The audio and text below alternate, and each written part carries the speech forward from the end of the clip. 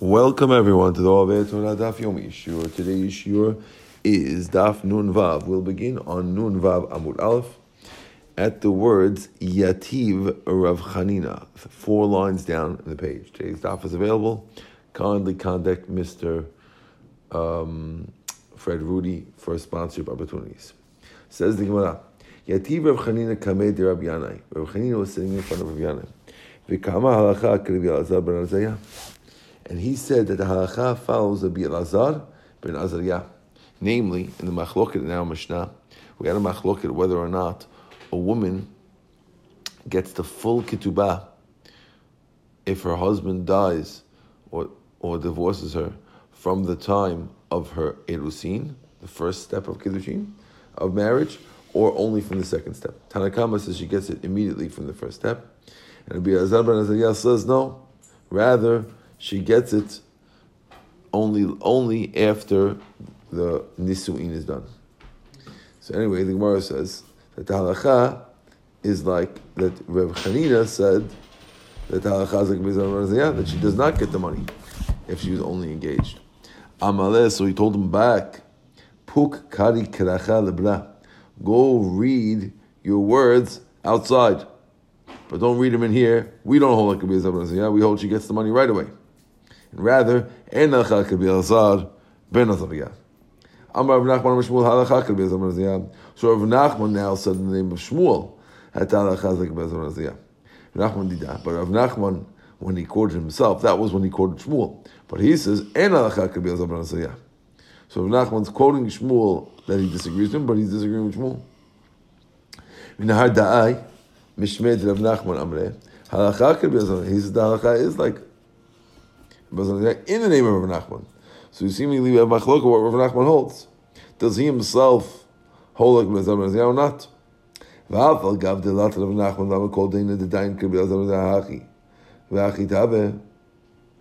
And even though Rav Nachman gave a curse and said any judge who judges like Rav Elazar and does not give the girl the ketubah from the time of the erusin, this is what's going to happen to her, which means that something not good is going to happen to the guy who rules like this. Still, and the halacha l'maaseh follows Rabbi Elazar ben Azariah. Says the Gemara. By Rabbein asks the question: what would be the halacha if the lady,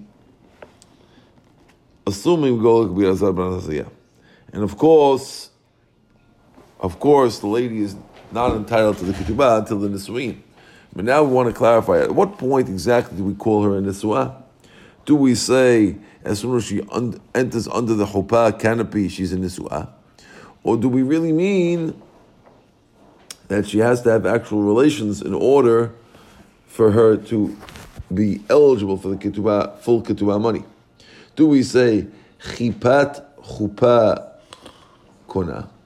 Assuming that a husband only intends to give his wife this extra benefit of the extra ketubah money only after nisuin, is it the fact that she agreed to enter the chuppah with him that gives him the goodwill to want to give her the money?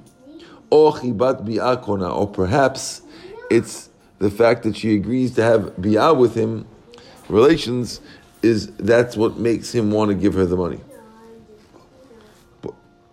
Tashma will bring a proof. The Tanya Rabbi Yosef says there's a Braita that follows the following. Now the Braita is a bit cryptic, but we're going to try to figure out from it which side is correct. Says the Braita, Lo katav la ela al chibat laila harishon.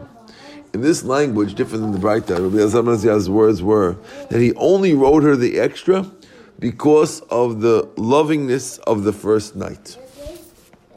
Now we're trying to clarify what that Braita means. If you say that it's the actual chuppah that makes him want to give her the extra, that's what we call the first night, which means chuppah.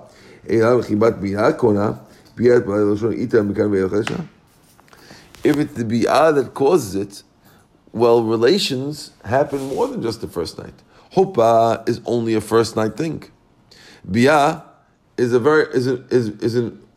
a common occurrence. Why would we call it the first night? So that seems to be a proof from this Braita that actually she gets the money immediately from the time of the chuppah. Where it says, Elamai chuppah, you want to claim it's chuppah that's Kona? Oh yeah? Chuppah belili ita b'yamam alita?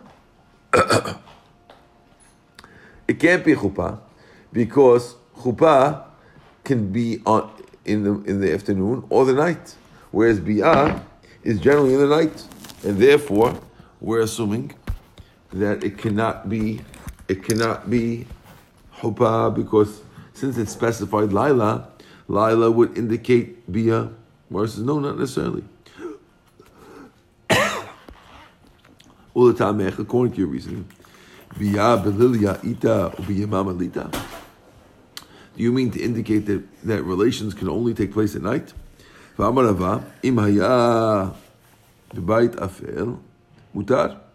says that it's mutar to have relations during the day so long as it's a dark house.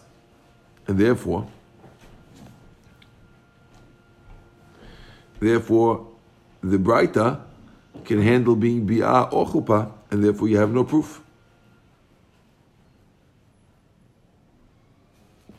Halo kasha. Olech ala kamashman. The bi'ah belilya, el chuppah kasha. Mara said no, not necessarily, because we want to do normal things. Yes, there is exceptions that a person can have bi'ah during the day, but for the general populace, it happens at night. And therefore, it's logical that it means night because night is really the time of biyah, and doesn't mean chuppah because chuppah could be any time. So why would you call laila? Mara says chuppah nami lo kasha. It could really be chuppah. Why? Because since chuppah is done for biyah, then it's normal to make the biyah at night, which is after the chuppah.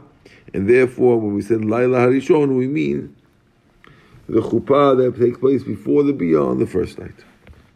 But really it's chuppah, perhaps, that gets you the money. Says the Gemara. Rav Asher asks the questions. What about the following question?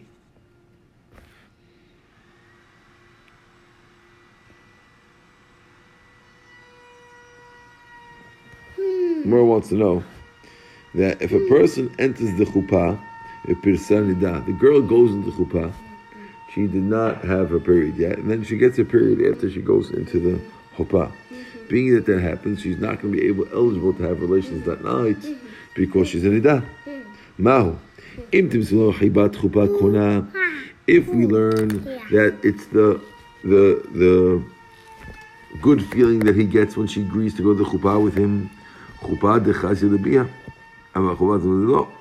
maybe that's only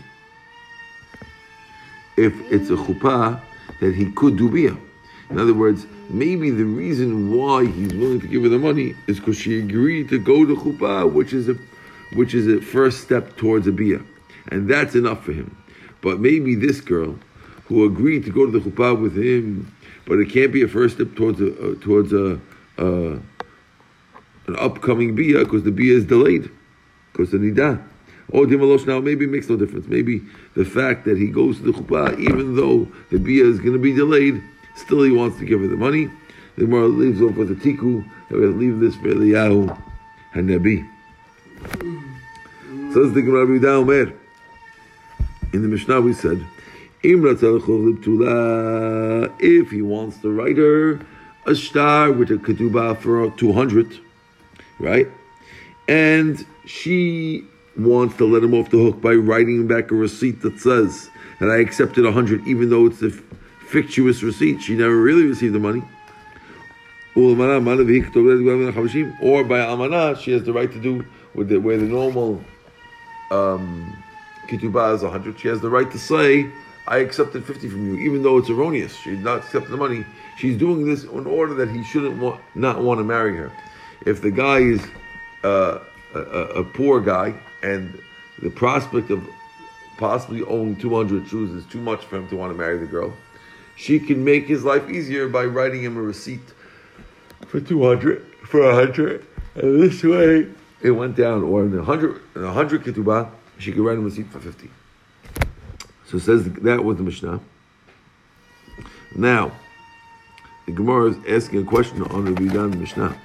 How can you say that she's able to write him a receipt? Does the Vidan really say that we generally write receipts? I thought he says he's against receipts because in the Mishnah it sounds like she's supposed to write him a receipt for half the ketubah price. I thought he doesn't agree with writing receipts in general. How do we know that? Because we learned in the Mishnah, if your fellow who borrowed $300 and he returned $150,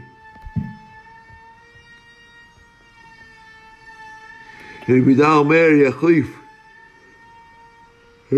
says that he has to take the shtar from the malva, rip it up, the 300 one, and then write a new one for 150. But don't write, according to the Yehuda, don't write a receipt for the 150, because then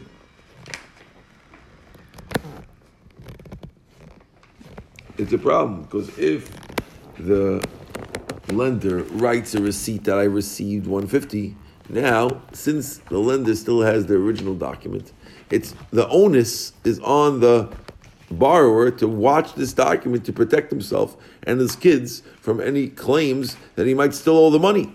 And therefore, according to the Yehuda, we don't force this guy. I don't have to hold the money.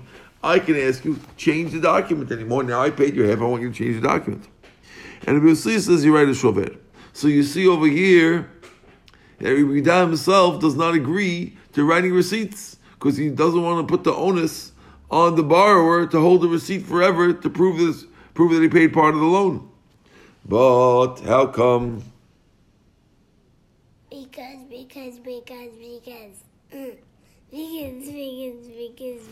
How come it works like that? So how could it be done say such a thing? Says the Gemara.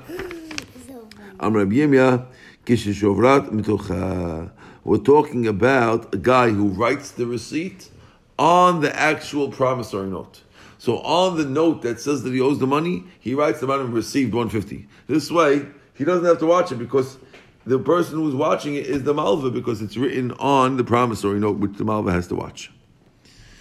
Abaya says a different answer. Even if you don't write the receipt on the actual promissory note,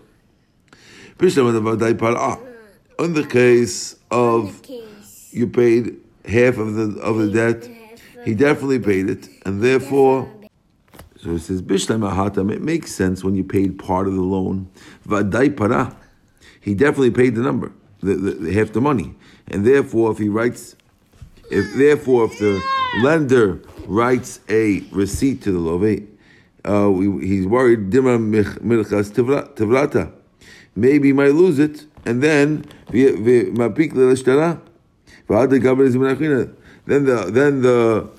worried that the lender will bring out the regular shtar, and he'll end up collecting the 150 twice. But over here, when she writes, I accepted. When it's one darn clean. The husband will definitely gave him that piece. Milta ba'alma hu da'amaleh. He didn't actually give her the 150. She's just saying that you gave me 150 in order to make it nice to him. Natra. If the guy watches it, great. In other words, we have a problem with receipts. In a situation where where writing a receipt might cause a guy who paid to actually have to pay double. But in the case of the girl whose husband didn't want to marry her with a 200 ketubah, and she writes him a receipt for 100 ketubah, this guy is a deadbeat anyway. He's supposed to write 200. She wants to make it nice to him, so she's writing him a receipt of 100. But guess what? If he loses the receipt and he has to pay a full 200, Big deal.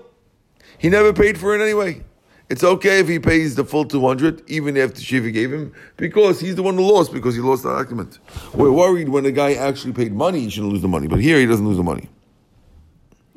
So says the Gemara, I know why Abai didn't learn like Rabbi Yirmiyah, because it doesn't say that you wrote a receipt on the side. He doesn't want to say that it's talking about letting the receipt on the side. Why did he hold like Abaya? The reason is because we have a gezerah. We're worried about this type of shover because of the other shover, which means we don't let you write a receipt in this case because we're afraid if you write the receipt in this case, you'll also write a receipt when the guy actually paid the money, and that's the problem. So the Gemara asks the question, it sounds like from Mishnah that the only way it works that you could lower the price of the ketubah is if he writes it for her.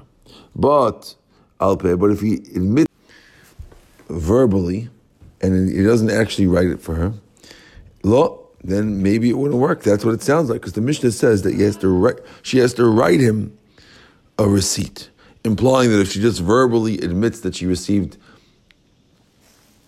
half of the ketubah, it wouldn't work.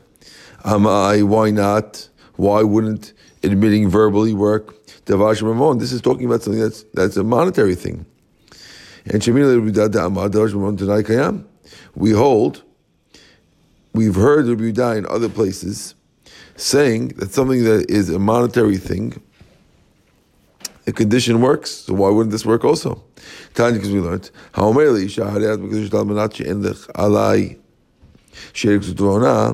if a guy wants to get married on a condition that his wife will not be able to claim any of the three claims that a woman could claim against her husband. And those claims are that he's obligated to her are she'er, kesut, ve'ona, food, clothing, and relations. So if he says, I'll marry you, but you can't ask for any of those three things, so the halacha is he's married, and Tanai Batel, Mikudesha Tanai Batel, which means that he's married and he still has to do all those things. He still has to give her the food and the money and the relations. These are Rabbi's words. Rabbi says that when it's a monetary thing, then the condition can work. The girl can agree to a condition which absolves the husband of paying for her food and clothing because it's a monetary thing. Not, of course, not the relations, that's not a monetary thing, but he agrees on monetary things that Tanaim work verbally. And therefore over here, in our case, where the girl is verbally going to admit that she received 50 shekel from the husband, why won't that work? You allow verbals? Gemara says no. That holds.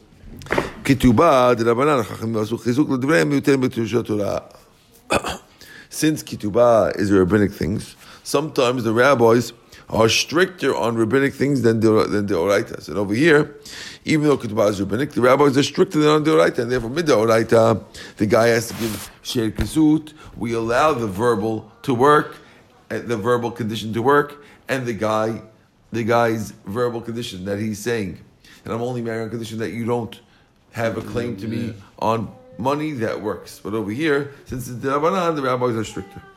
So says the Gemara, we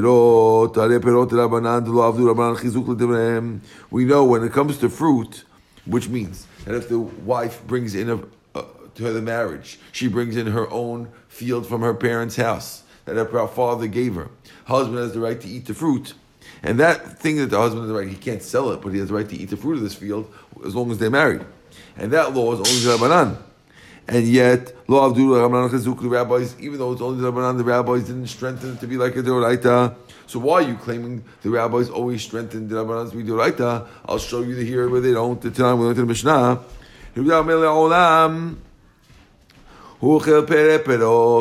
If the guy makes a condition, if the guy says, he writes a document, he says, I have nothing to do with your property, and therefore he gave in, and he's not going to have perot, he still could have the fruits from it. But if he writes, I'm not going to have anything to do with your property and the fruits of the property, then the Chachamim hold that it works, and therefore he can't eat the perot. But Rabbi says no, the olam ochel perot. Even though he can't eat the actual fruit, because he says he's nothing to do with them, but if he sells the fruit and buys land, and the land that was bought with the fruit money produces more fruit, he can enjoy those fruits. Until he writes her, unless he says I have nothing to do with your fields and its fruits, or the fruits of the fruits forever, then he can't use the fruit. And we hold in the Gemara over there on Daf Pei Gimel that when we said that he wrote to her, I have nothing to do with you, it means that he said it verbally. And yet you see that verbally, the rabbis didn't say that the verbal D'Rabbanan cannot work. So why are we saying that the verbal D'Rabbanan by Ketubah, where the guy says, where the girl says that she accepted, the rabbis are stricter. Here, the D'Rabbanan, the rabbis didn't say that. Says the Gemara, Amar Abaye, L'kol yesh ketubah, v'lo l'kol yesh perot. Everyone has ketubah, but not everyone has perot. Milta d'shchicha, things that everyone has, adu Rabbanan chizuk. The rabbis make chizuk and they make it like doraita. That's why when the girl writes the 50, when the girl says that she says 50 shekel, I got from you. We don't bump it up and make it like it's written, but because we're strict. Milta d'loshchich, but it's less common because not everyone has perot. Lo asu avdu Rabbanan chizuk. The rabbis didn't make a chizuk for the divarim. Or says, oh yeah, everything, is that true that everything's like that? What about this? The law of donkey drivers. The donkey drivers are bringing wheat from Amma Aretz, and usually wheat from Amma Aretz. We're worried that maybe he didn't separate it, even though most do separate Maaser, we're worried they might not have separated Truma and Maaser. And you have to re-separate the Truma and Maaser. In that case, that's very, very common to find these donkey drivers. The rabbis didn't strengthen the words to be strict on it. How do we know? If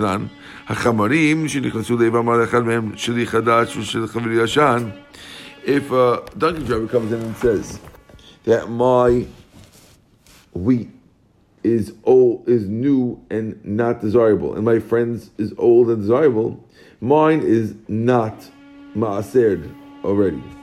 And my friend's he's not believed. We're afraid that maybe him and his friend have made up to go to different towns and praise the other person's produce. And Rida says he's believed, and we believe him that the Maaser is separated from his friends, and you don't have to separate Maaser. So you see that the rabbis are willing that in every case that's common, Rabbi Yehuda makes a gizera to be strict. Over here, it's a very common case that you have a donkey driver is carrying the stuff, and yet he didn't make gizera. Amar Abaye answers the question. He says, no. When it's a for sure problem of the Rabbanan, like for example, the fruit that they want the husband to have, the rabbi make a chizuk, and therefore they say it doesn't work midoraita. Safek Tivrehem, but when you have a Safek Tivrehem, which means over here in the case of Tamai, which we don't know for sure there's a problem, the rabbis don't make an extra chizuk to their words in the Safek. Rava says that even though the rabbis do in the Safek, but by Tamai they're extra lenient because there's barely a Safek, because since most of Amma Aretz do separate Maaser, it's not even a regular Safek, but a regular Safek they would. Okay, we're at the two dots. Rabbi Meir Omer. Rabbi Meir says, anyone who has less for a woman than 100 for Betulah, and 200 for Betulah, and 100 for Amanah, is Bilat Zut. Says the Gemara, it sounds like Kol HaPochet. Kol HaPochet means anyone who makes less, which sounds like Afilu B'tanai, even if he makes it less in a condition, and it doesn't work. Right? Because Pochet means you make it less. Not that it actually works. Pochet means you attempt to make it less. Alma Kasvat Tano Batel, it sounds like he holds that the condition that guy makes to make it less is batel. Ve'itlan, she still gets the full ketubah.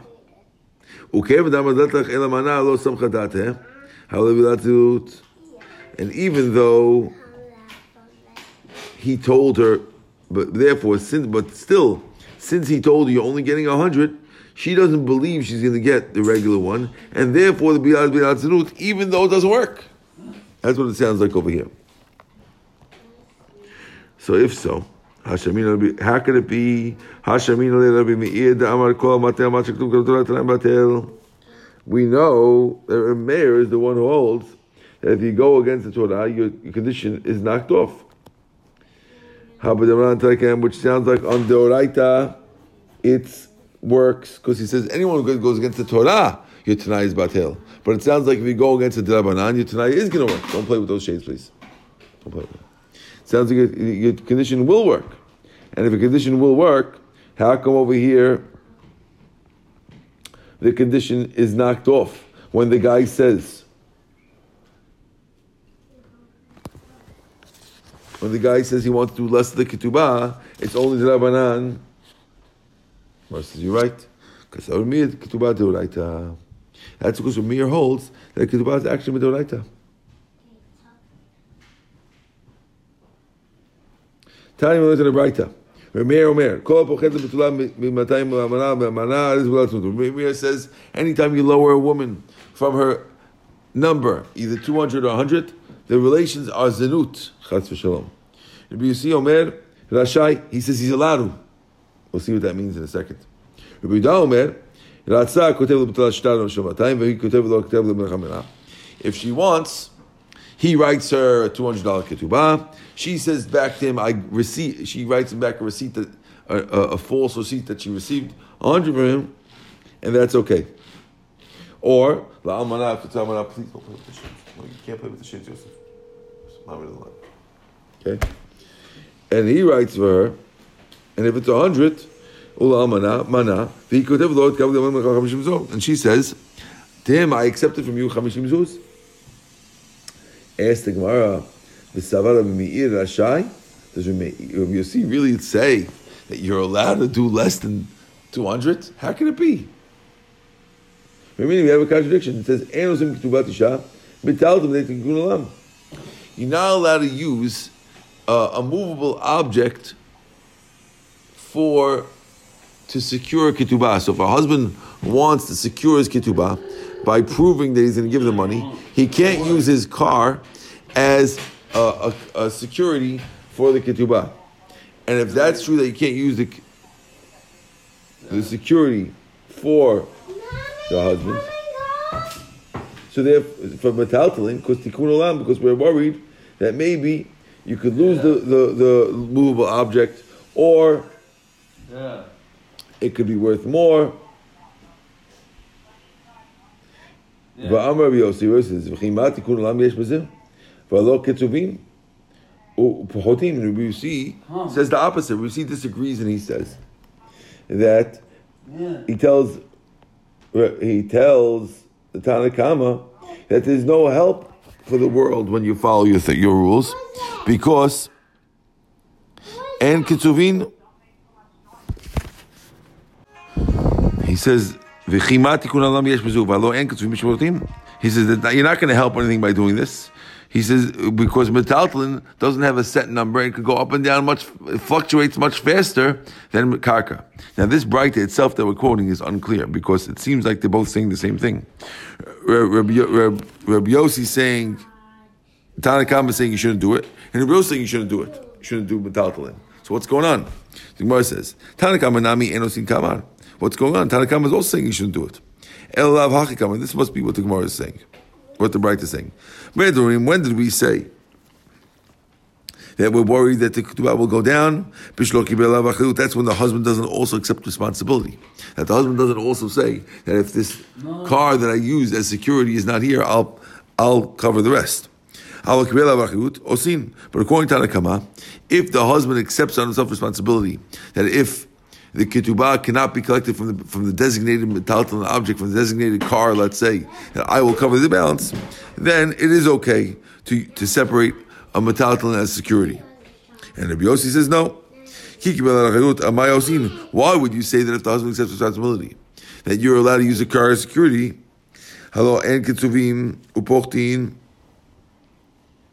Still, there's a problem because since it's not the price of a car will fluctuate and could go down, and we're worried that maybe it'll go down and the woman will lose the ketubah. Even if he's accepts, we're afraid that maybe he won't use it.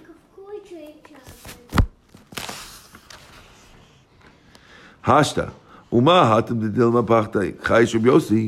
If over there, when you separated metaltalin security, that it might go down. Rabbi Yossi is worried, and he says you can't separate metaltalin. In the case of the husband who the vadaika where he's definitely lowering her amount, lo koshkin, surely Rabbi Yossi shouldn't let. So why would Rabbi Yossi say you're allowed to lower it? He would never let. Mar says no. Hachi hashta. Why are you comparing two cases that are not comparable? Hatam over there lo yadat tahil. She doesn't think that it'll go down, and therefore she doesn't think the car will go down, and therefore Rabbi Yossi says that you shouldn't separate it. Right? Hacha over here, yada v'kamachla. Here she did it willingly, and therefore we would allow it to go down because she's willingly accepting it. We're going to stop over here at the bottom of the story of Achateh de Rabbi Mechama. Baruch Adonai Le'olam Amen v'Amen.